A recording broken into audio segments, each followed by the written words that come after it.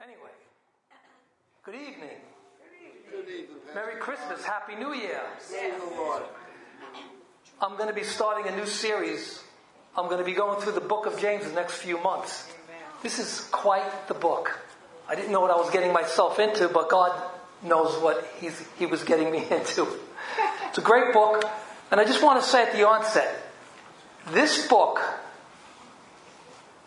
you cannot master this book outside of the work of the Holy Spirit in your heart. Impossible. Matter of fact, if you're not a Christian, don't even attempt to follow this book, because you'll just become a more religious person. That's it.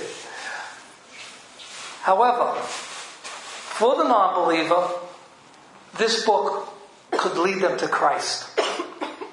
So, it's a great book.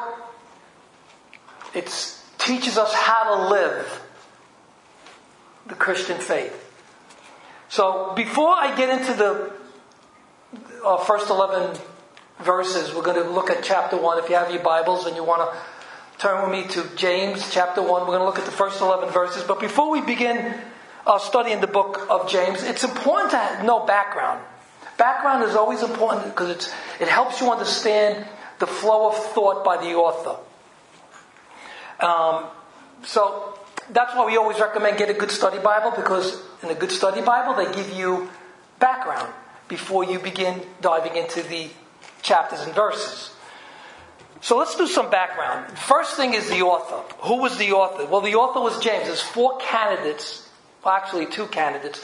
There's 4 people named James in the New Testament. Only 2 were really considered, but really only one was identified as the author of this book, and that was James, the brother of Jude, the half-brother of Jesus. Yes, Jesus Christ had sisters and brothers. But this is the half-brother of Jesus. And it was written approximately 44, 49 AD, which would make it the earliest written book in the New Testament. Now, when you read the book of James, you might say, well, this is not a theological book. Let's say like Paul's letter to Romans is very theological. The first 11 chapters is very theological. Then he gets into application. His book in Ephesians, the first 3 chapters are very theological. Then he gets into application. The same thing with Galatians. So Paul was very theological at the very onset. This is a more practical book in its nature. But before we come to that conclusion, it's not a theological book. We need to understand, as Dr. Douglas Moo said, James' teaching is grounded in an understanding of God and His purposes. We will see as I preach on this book in the coming months that James' teaching, his exhortations and warnings are grounded in God. It's grounded in eschatology, meaning the study of last things. It's grounded in the law. It's grounded in wisdom. It's grounded in the Christian faith. It's grounded in works. It's grounded in justification. All theological things. So in this sense, the book of James is highly theological. I'd like to look at the book of James as theology as it is lived out in the life of the Christian. That's what it is. So, although it's highly practical, it's grounded in the understanding of God and His purposes. But we can't forget the obvious, that it is still a practical book. As practical as one gets. Again, James is teaching us, as we go through this book, we're going to see this. James is teaching us the outward working of theology in a practical way. Again, Paul did that in the book of Romans. He gave this whole theological argument in the first 11 chapters. And then he showed them how to live out their newfound faith, their theology.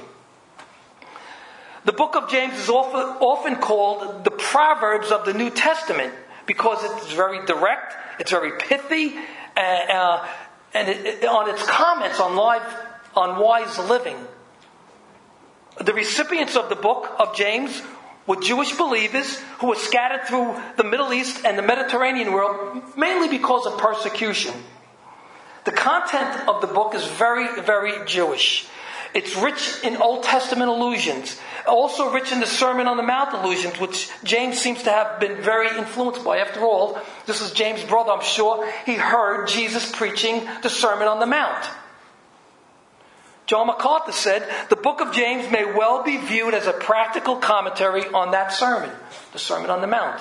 And I know the girls are on their Bible study. They're going through the Sermon on the Mount, so they're going to get a lot out of this. They're going to see the closest, the relationship between the Sermon on the Mount and James. And another thing is, at first glance, one could easily come to a wrong conclusion that the book of James contradicts Paul's writings on being justified by faith alone. Especially when you come to chapter 2, where James is insistent on faith without works is dead. But James was in no way contradicting Paul, but actually complementing his writings. James is saying godly works are an outward manifestation of true, genuine faith. And that's what I said before. This is about living out our theology. In other words, when God saves a person, he or she will bear fruit from their genuine faith. Now, I'm a firm believer that a Christian bears fruit. Amen. If you ever read the parable of the 4 soils, it's about fruit. The 3 soils didn't produce, which represent man's heart. The 3 soils did not bear fruit. Only the 4th soil, which was commended. Works are a byproduct or result of faith. If I plant a seed for an apple tree in the ground and fertilize it and nurture it, and when it grows to be a tree, I prune it, what happens? It begins to bear fruit. Again, when God saved you, if you're a Christian, you will, make no mistake about it, you will bear good works. Your faith is the root and your works are the fruit. Ephesians 2, 8-10 says, for by grace you have been saved through faith. And this is not of your own doing. It is the gift of God, not the result of works, so that no one can boast. That's the root. And here's the fruit. For we are his workmanship, created in Christ Jesus for what? For good works, which God has prepared beforehand that we should walk in them. So we can see that works are the fruit of those who have been justified by faith. And I believe that is precisely what James is driving at when you read his book. A person, again, void of works is a person void of genuine faith. Martin Luther had a big problem with the book because he wrongly thought that it appeared to clash with Paul's writings on justification by faith, and also because of a less developed study of Christ in the book. He actually called it an epistle of straw, but he didn't remove it from his New Testament. He just considered it less significant. As great as Luther was, he was dead wrong here. The book of James is as significant as any other book in the Bible. It's about genuine faith. Listen, every book in the Bible is significant in the plan of redemption, whether it's about theology, the attributes of God, his plan of redemption, sending Christ to the cross, raising him from the dead, or its application of theology, how we live out that redemption. Every book in the Bible is as significant as another book. The book of James as a whole is a book about genuine faith. That's what it's about. Dr. John Davis, who preaches here, said, faith doesn't end with what takes place in the soul of man. Faith works its way out into everyday life. Yes, it does. Well, what about the genre of James? It's wisdom literature. As you read the book of James, you'll find out that it's wisdom literature, just like the book of Proverbs, which is actually countercultural wisdom, as you'll see, and is also one of the general epistles. It's not one of the regular epistles. It's called a general epistle. General epistle is like Paul's epistle was to specific people, to a specific church. This is just a general, just universal. And the reason James wrote this letter was because of the scattered Jewish believers who experienced persecution and trials and were tempted to compromise their Christian commitment and slip into worldliness. So James, throughout his letter, urges them through warnings and encouragement to live right in the face of trouble, which would show that their faith is genuine. Today, the book of James is exactly the same. It's to help you as a Christian live out your salvation wisely in a crooked and perverse world which is acceptable to God. If I may say so, this book is the litmus test of genuine and false believers. May God give us the grace as we go through this book to live the way God wants us to live, but not in our own strength, but by the power of the Holy Spirit. So with that said, let's begin our journey through the book of James, which will probably take us maybe 6-10 months.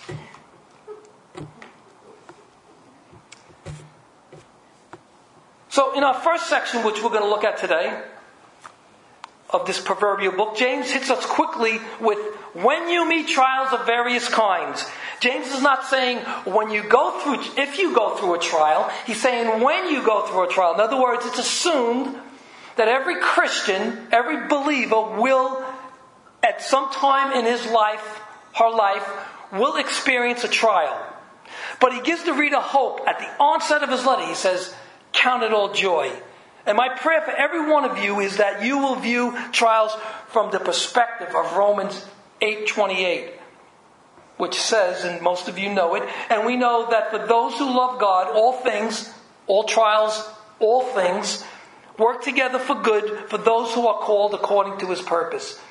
Amen. Please stay with me as we read his word.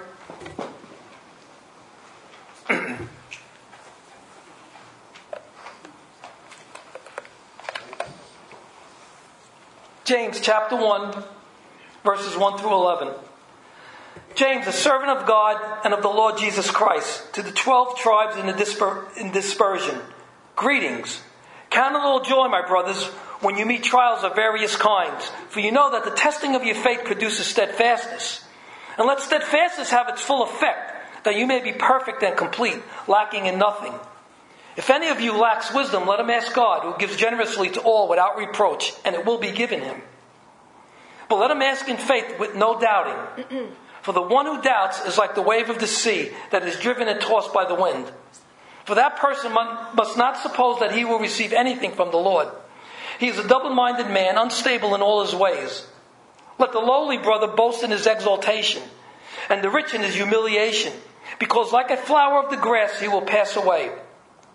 For the sun rises with its scorching heat and withers the grass. Its flowers falls and its beauty perishes.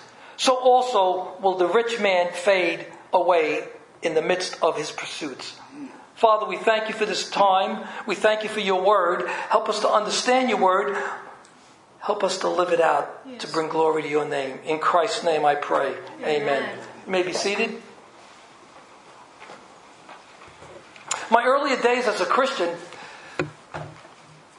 the pastor and the wife of the church I attended had a son and a daughter, and I remember getting a phone call that their daughter was tragically killed in a car accident.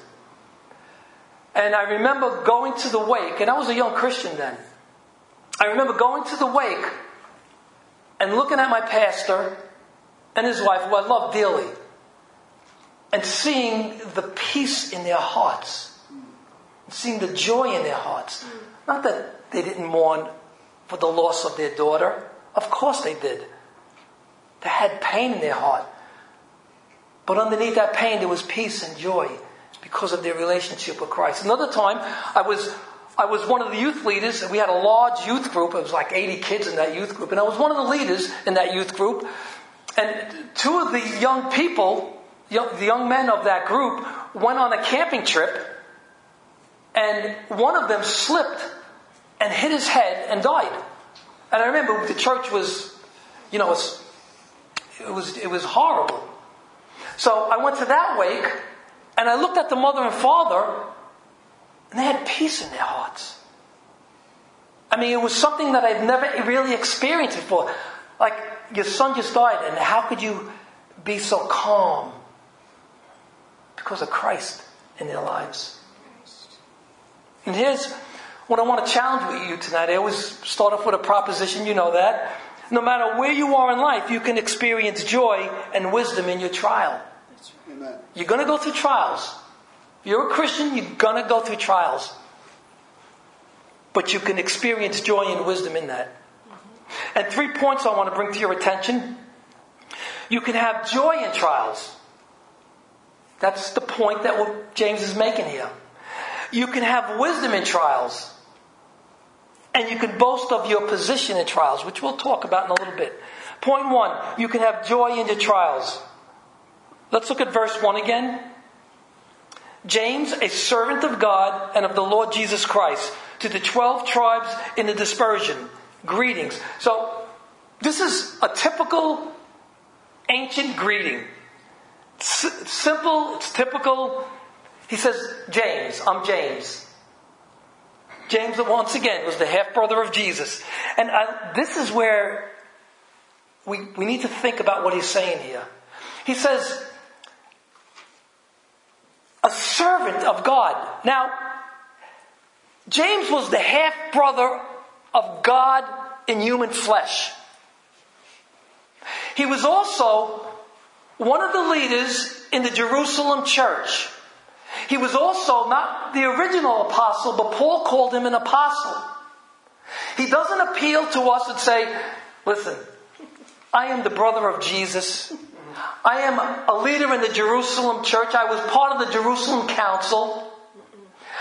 I am an apostle. You need to listen to me. He doesn't say that. He just simply calls himself a servant. He was very, very humble. Praise God. Now the word James uses for the servant is the Greek word doulos, and it means slave. If you are a slave, you are the property of an owner. In our culture today, the idea of slave has very negative connotations. The reason, and rightly so, because of the abuse in centuries past. But a slave in the ancient world was not always negative. As a matter of fact, a slave eventually could earn his freedom. But a slave could also, by his own will, become a slave for life because of his love he had for his master. Many times, the master treated the slave as one of his family. As a matter of fact, sometimes the slave would actually get an inheritance, part of the family inheritance. So I think what's going on here, when James or even Paul calls himself a servant of God, a doulos, I think for them it was a sheer pleasure. And if you're a believer, you are a doulos, you're a slave, you're a servant of God, and it should be a sheer pleasure to be a slave, a servant of the Lord Jesus Christ. You're not offended to call yourself a slave of God. When someone does something nice for us and treats us kindly and with respect, we would bend over backwards for that person. Well, Jesus Christ suffered and died on our behalf when we deserved hell. It's now easy to call him master. The letter James was writing was to the 12 tribes in the dispersion. As I said before, the recipients of this book were Jewish believers who were scattered throughout the Middle East and the Mediterranean world, mainly because of persecution. Probably because of Herod, King of Herod in Acts 12, when he put James to death, not this James, another James, the brother of John, and persecution broke out. So they were scattered. And then James gives this typical greeting. He says, greetings. Now, you might look at that and just read over it, but this wasn't just a typical greeting. There was thought behind this greeting when James said that. It was to the genuine believer who needed peace and joy in their hearts, for that's what the word means. Rejoice, be glad. For a non-believer, that's nice. But for a believer, that's an encouragement that we have something to rejoice about for eternity. So that's how James opens his letter. His identification, recipients of the letter, and a warm, meaningful greeting. And now, in a succession of rapid fire, like a machine gun, he fires rapidly topics and gives us the first topic, trials. He says in verse 2, count it all joy, my brothers, when you meet trials of various kinds. Really, James? Joy and trials? Isn't that an oxymoron? I mean, you're going to have joy in your trials, in your suffering. And then he says this, he says, count it. And that means in Greek, to hold a view, to have an opinion, to consider. The New Living Translation says it like this: consider it an opportunity when trials come. Praise God. Oh boy. The Greek word for count is an imperative mood, which means it's a command. He's not suggesting you to count the joy. He's commanding us to count the joy. Why is James commanding counting joy? To count the joy. Because joy does not come naturally to humans when trials arise. And that's the truth. Joy doesn't mean we pray for trials, or when we go through them, we act like they're very pleasant. No, listen. When we go through a trial, nobody is denying the pain and the suffering. Nobody. That's right. But James is saying, and he's talking to us under the inspiration of the Holy Spirit, that you can have joy when you go through the trial. Yes. We have joy knowing that there's an expected end with good results that benefit us and pleases our Lord. Well, what kind of trouble or trials? He says various kinds. There's different kinds of trials to different degrees. And what does James mean by trial? Well, in the Greek, it basically means to test or to try. Sometimes it can mean temptation, but in this context, it really means testing. What James is telling his persecuted readers is that the present suffering they are encountering is to purify their faith. Praise God. God has an expected end for our trial, and that's to purify our faith. Yes. It's to test the genuineness of our faith. Dr. Moose says, it's not to test them to see if they have faith, but to purify the faith that already exists. Yes. So, we have faith, but God's going to purify it. Why can they have joy in a trial? Because it'll purify their faith, and it will have this result. Verse 3. For you know that the testing of your faith, what? Produces steadfastness. This is the purpose of trials in your life, so that you know that the testing of your faith will produce steadfastness. God wants the Christian to know that there's a purpose in your trial that produces steadfastness. The word steadfastness comes from the Greek word that means endurance, being able to endure. It can also mean patient or patient endurance or perseverance. It's not just holding back your bad temper or self-pity. We can all do that. This is not talking about that. In other words, it is the capacity to continue to bear up under difficult circumstances. Dr. Moo again, quoting him a lot today, it says it's like a muscle that becomes strong when it faces resistance. So Christians learn to remain faithful over the long haul when they face difficulty. Amen. That's right. It's true. When you are facing difficult times due to God testing you, and it will happen again, the trial will actually produce in you a quality of endurance, providing you a patiently and trustingly enduring trial. Paul said in Romans 5:3, he said that we rejoice in our sufferings, knowing that suffering produces endurance. A good example of patient endurance is found in Genesis. When Joseph's brothers sold him as a slave, and Potiphar's wife tried to seduce him, and then she lied because he resisted her advances and was thrown into prison because of her lies.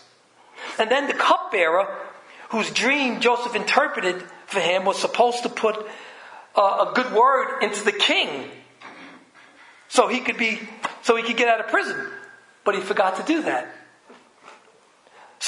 But all of Joseph's patience and endurance paid off. He became second in charge of Egypt.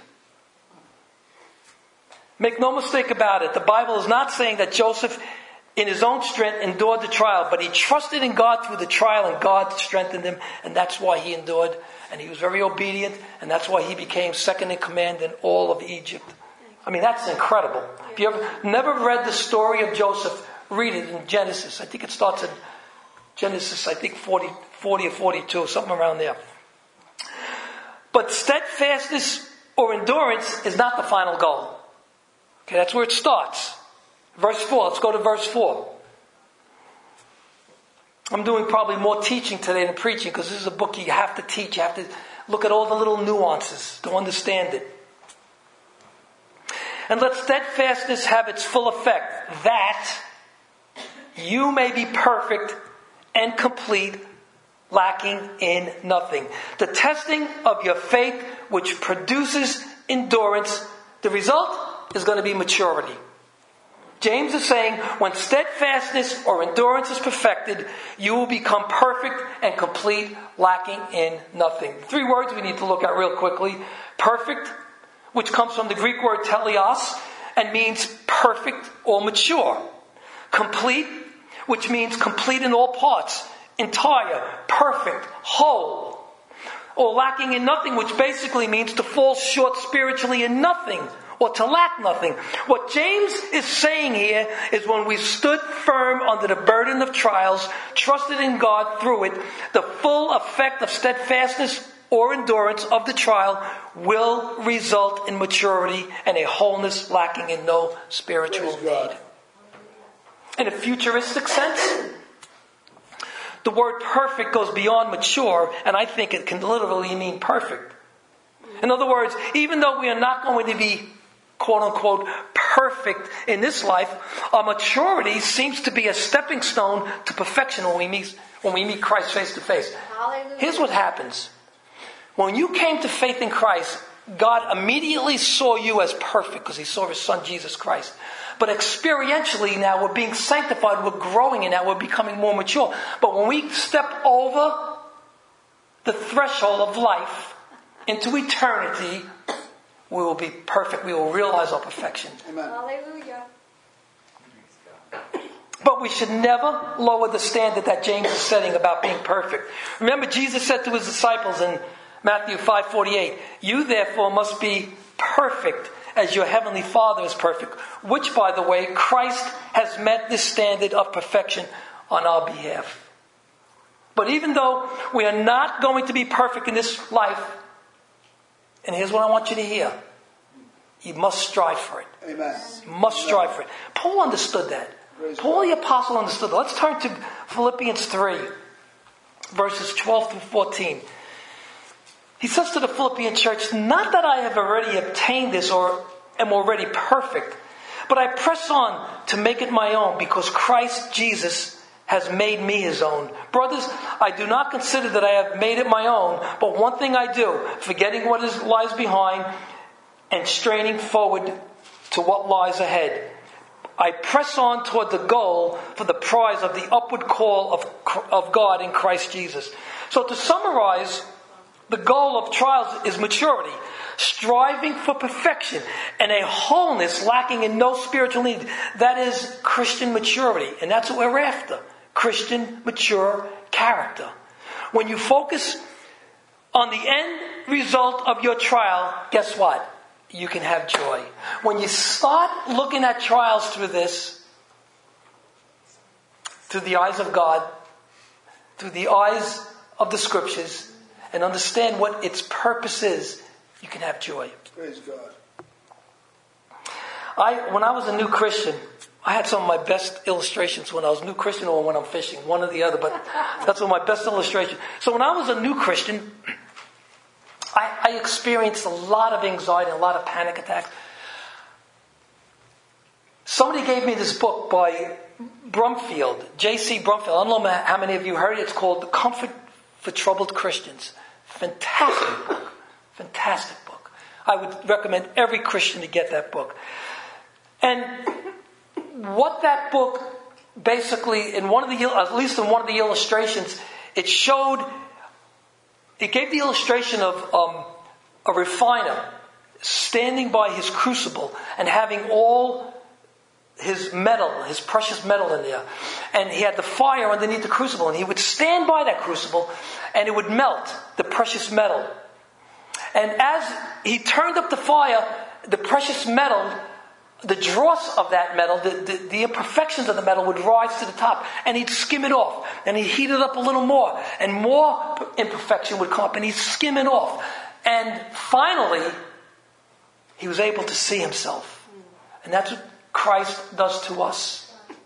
He allows us to go through the trials because he's skimming off all the things, all the imperfections in until he finally looks at us and sees his son, Jesus Christ. Good word. You can have joy in your trials. When you look at your trials through the eyes of God, you will have joy. But if you insist on looking at trials, and I know Christians that constantly do this, if you insist on looking at your trials in your life through your sinful eyes and your comfort has been interrupted, you will certainly lack joy. There'll be no joy in your life when you go through those trials, and you'll learn nothing. And you'll be going around the same circle. And I've seen Christians, and I've sometimes been there, where you go around over and over again because you don't learn what God is trying to teach you. Some precious, precious things He's trying to teach you. Point 1, you can have joy in your trials. Point 2, you can have wisdom in your trials.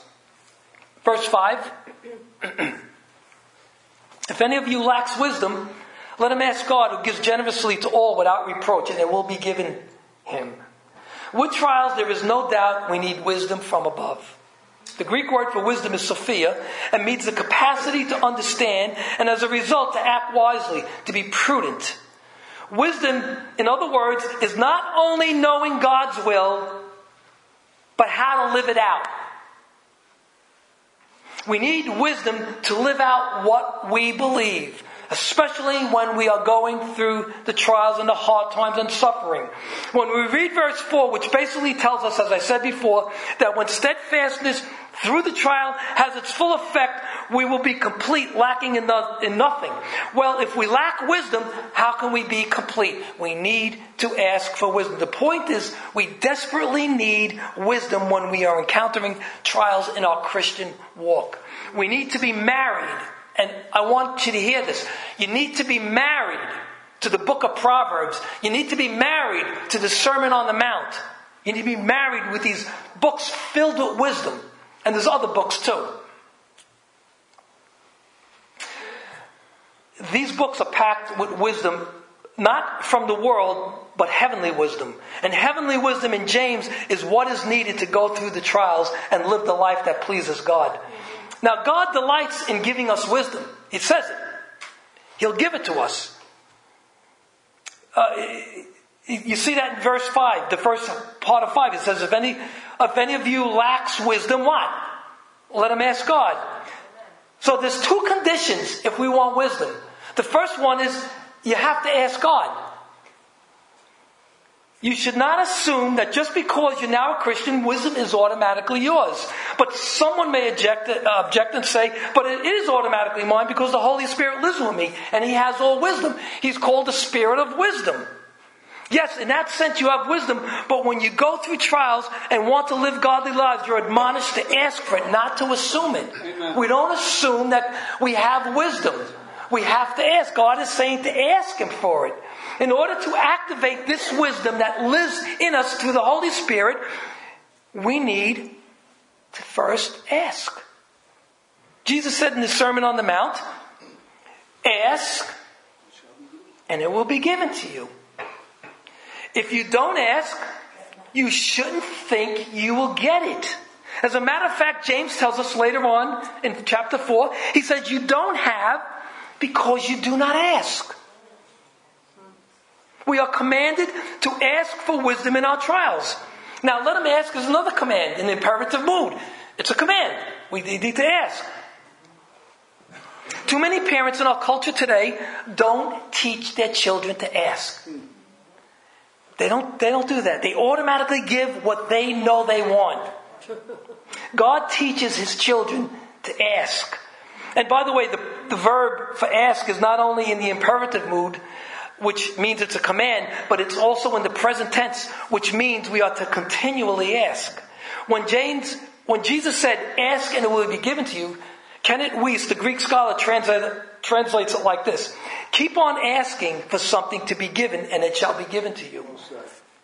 Now, when you ask God for something, and it's according to His will, and asking for wisdom is according to God's will, when you're in trials, He will not only give it to you, but He'll give it generously and without reproach, as the second half of verse 5 says. In other words, God will give us the wisdom needed for trials generously, with a single, undivided intent, and He gives us without reprimanding us because of our shortcomings. We don't have to come and ask with shame. Right.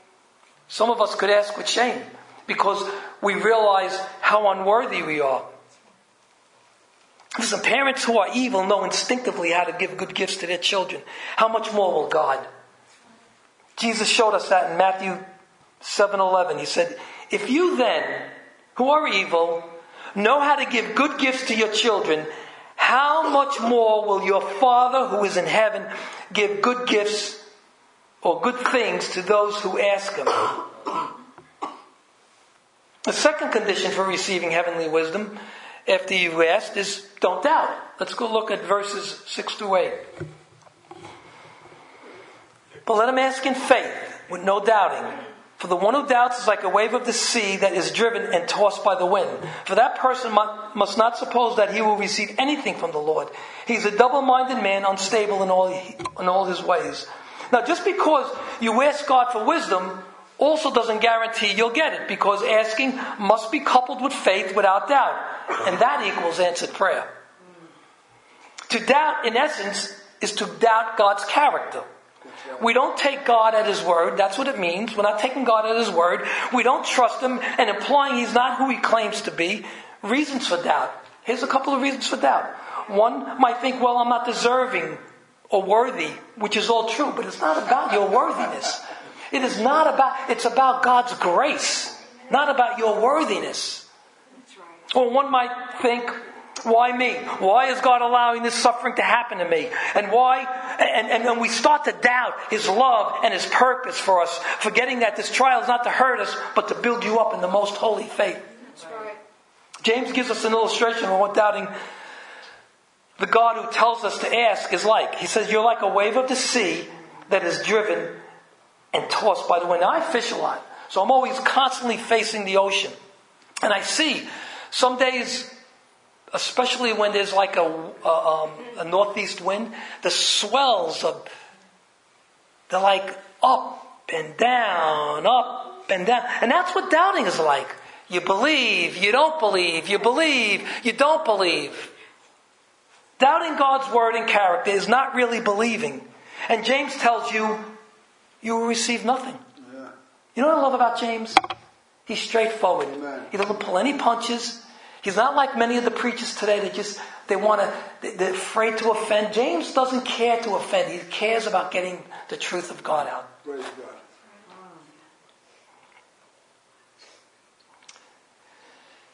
Now, we can all have occasional doubts. That's not what James is saying here. But we need to extinguish the doubts with faith and trust constantly. You know what's a good thing to do? Doubt. Do you ever hear this? Doubt your doubts? Yeah. Doubt your doubts. When you get doubts, especially about the Word of God, doubt that. And when you doubt, James says you're a double-minded man, unstable in all your ways. A double-minded man is one whose affections are divided between faith in God and the world. He's uncertain about the truth. Do you ever meet people like that? They're uncertain. They believe and then they don't believe. And he's unstable and he's restless in all his ways, which contradicts one's claim to be a child of God. Jesus said, you can't serve two masters. You'll either hate one and love the other. He's specifically talking about money, but you can apply this here too. In the Old Testament, Israel was commanded to love God with an undivided heart. And Jesus reiterated that in the gospel. Dr. Douglas Moo said, the double-minded doubter wants wisdom from God one day and wisdom from the world the next. Why is James seemingly harsh? Well, he wants to get our prayers answered when we desperately need wisdom in our trials. He wants us to settle our doubts once and for all. He wants us to trust in God's faithful character or faultless character. He wants us to succeed in our trials. He doesn't want us to trust in human resources, but in God alone. That's why he seems harsh, but he's really not. He's just trying to get us to see clearly and to see us look at our trials through the eyes of God. I don't believe, and I believe James is talking here about the double-minded man, and all I've read. He's probably talking about an unbeliever.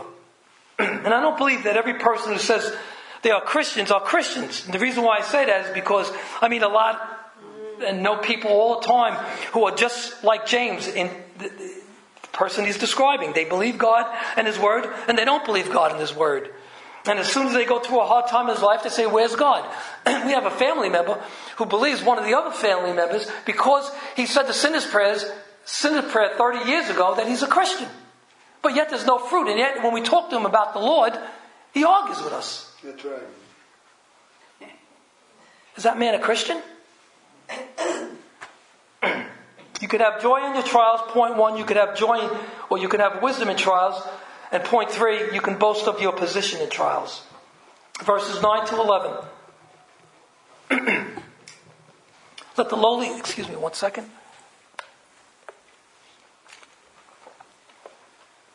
Let the lowly brother boast in his exaltation, and the rich in his humiliation, because like a flower of the tree he will pass away. For the sun rises with its scorching heat and withers the grass. Its flowers fall and its beauties perish. So also will the rich man fade away in the midst of his pursuits. Here James is contrasting the boasting of the poor and the rich in their trials. First he deals with the lowly, the person in humble circumstances, the poor. He's saying they should boast in their exaltation. There was a good chance that when persecution broke out and the Jewish Christians were scattered, they left behind everything and they were now poor. Or it could have been that they were just poor to begin with. In any case, James encourages them to boast in their exaltation. When he says boast, the Greek word can also mean to glory or to rejoice. By the way, all boasting is not sin. Boasting in the Lord is not a sin. As a matter of fact, Paul tells us in 1 Corinthians, 2 Corinthians, and also Jeremiah tells us that. And they all say, let the one who boasts boast in the Lord. So that's a good kind of boasting. The believing poor are to boast in their exaltation. What is he saying there? And he's not talking about the unbelieving poor. He's talking about the believing poor. The poor brother in Christ. The poor believer may be a social outcast in the eyes of the world, but the Lord wants them to know that in His kingdom they are of an exalted high position. He wants them to get their eyes off their present situation, which is rejection by the world and poor financially, and He wants them to put their hope in their inheritance in Christ's kingdom that awaits them. James 2:5 says, listen, my beloved brothers, has not God chosen those who are poor in the world to be rich in faith and heirs of the kingdom, which He has promised to those who love Him? So because the trial they're going through of being poor and outcast, they can be tempted to be resentful, they can be tempted to be depressed, jealous of the rich, and so on. But James encourages them to glory in their high position as heirs of God and co-heirs of Christ. Everything's ours. Now James contrasts the poor with the rich. He tells the rich, which most believe are rich Christians. Some believe that they're not Christians, but I think the consensus is that they are Christians that were rich. He says, for them not to glory in their wealth, but in their humiliation. He tells the poor to glory in their exaltation, but he says for the rich to glory in their humiliation. In other words, don't pride yourself in money or your high position in life, but pride yourself in your humble state. In other words, your identity with the one who was despised and rejected by the world. Your identity with your brother who is poor. In that sense, they have to humble themselves because the world is holding them in high esteem. In the ancient world, you were considered favored by God if you were rich. But James is not saying that. He's saying, don't think highly of yourself the way the world views you. That's right. And Jeremiah says it the best. In Jeremiah 9:23 and 24, he says, thus says the Lord, let not the wise man boast in his wisdom. Let not the mighty man boast in his might. Let not the rich man boast in his riches. But let him who boasts boast in this, that he understands and knows me, that I am the Lord, who practices steadfast love, justice, and righteousness in the earth. For in these I delight, declares the Lord. Do you want to boast? Boast in this, your identity with yourself with Christ, and rejoice when they reject you and persecute you. Identify with the poor and the afflicted brother. If you're a rich person, that's the way you boast. Praise God. And James also gives us two illustrations which we read before that show the rich.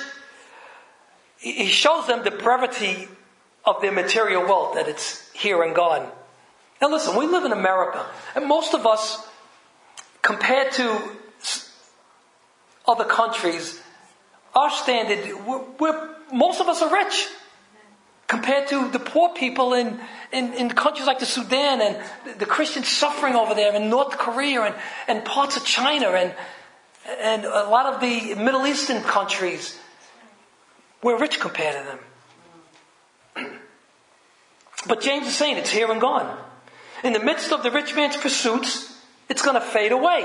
Material wealth will fade away, but eternal life and all the blessings of Ephesians, if you never read it, chapter 1, verse 13 to 14, will never fade away. Is James condemning wealth? No, because there's plenty of rich people in the Bible. But God gives more to some than others. That's his prerogative. But the rich believer needs to be good stewards with their money, what he has given them. They are in a position to help the poor and to supply the needs of the church. Amen. Of course, that doesn't mean the poor does not have responsibility of being generous. We all have responsibility of giving. I mean, Pastor Brian preached on the Macedonian church and how they were so utterly poor, but yet they were so generous in their giving. So this is not about giving. All giving, whether poor or rich, has got to be motivated by God's grace. Right.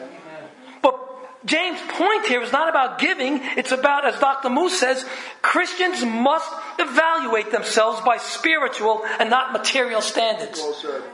Yeah.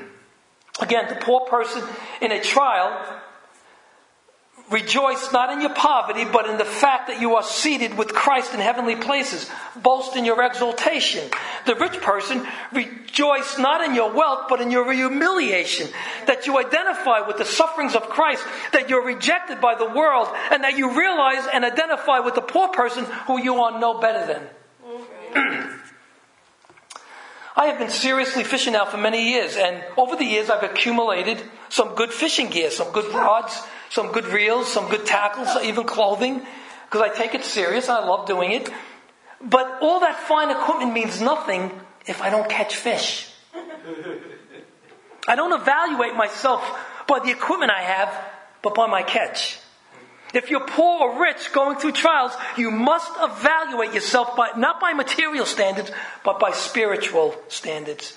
Are you glorifying God in either your exaltation or your humiliation? Let me conclude here. The Bible is very clear about anyone who truly belongs to Him will experience trials and hardships. I mean, that is without a doubt. But it's not for your destruction, but it's for God to purify you so you become Christ-like. In eternity, you are going to be so grateful for God allowing you to suffer the trials that you're going through. Paul told the Corinthian church in 2 Corinthians 4:17, and I'm going to read it in the New Living Translation.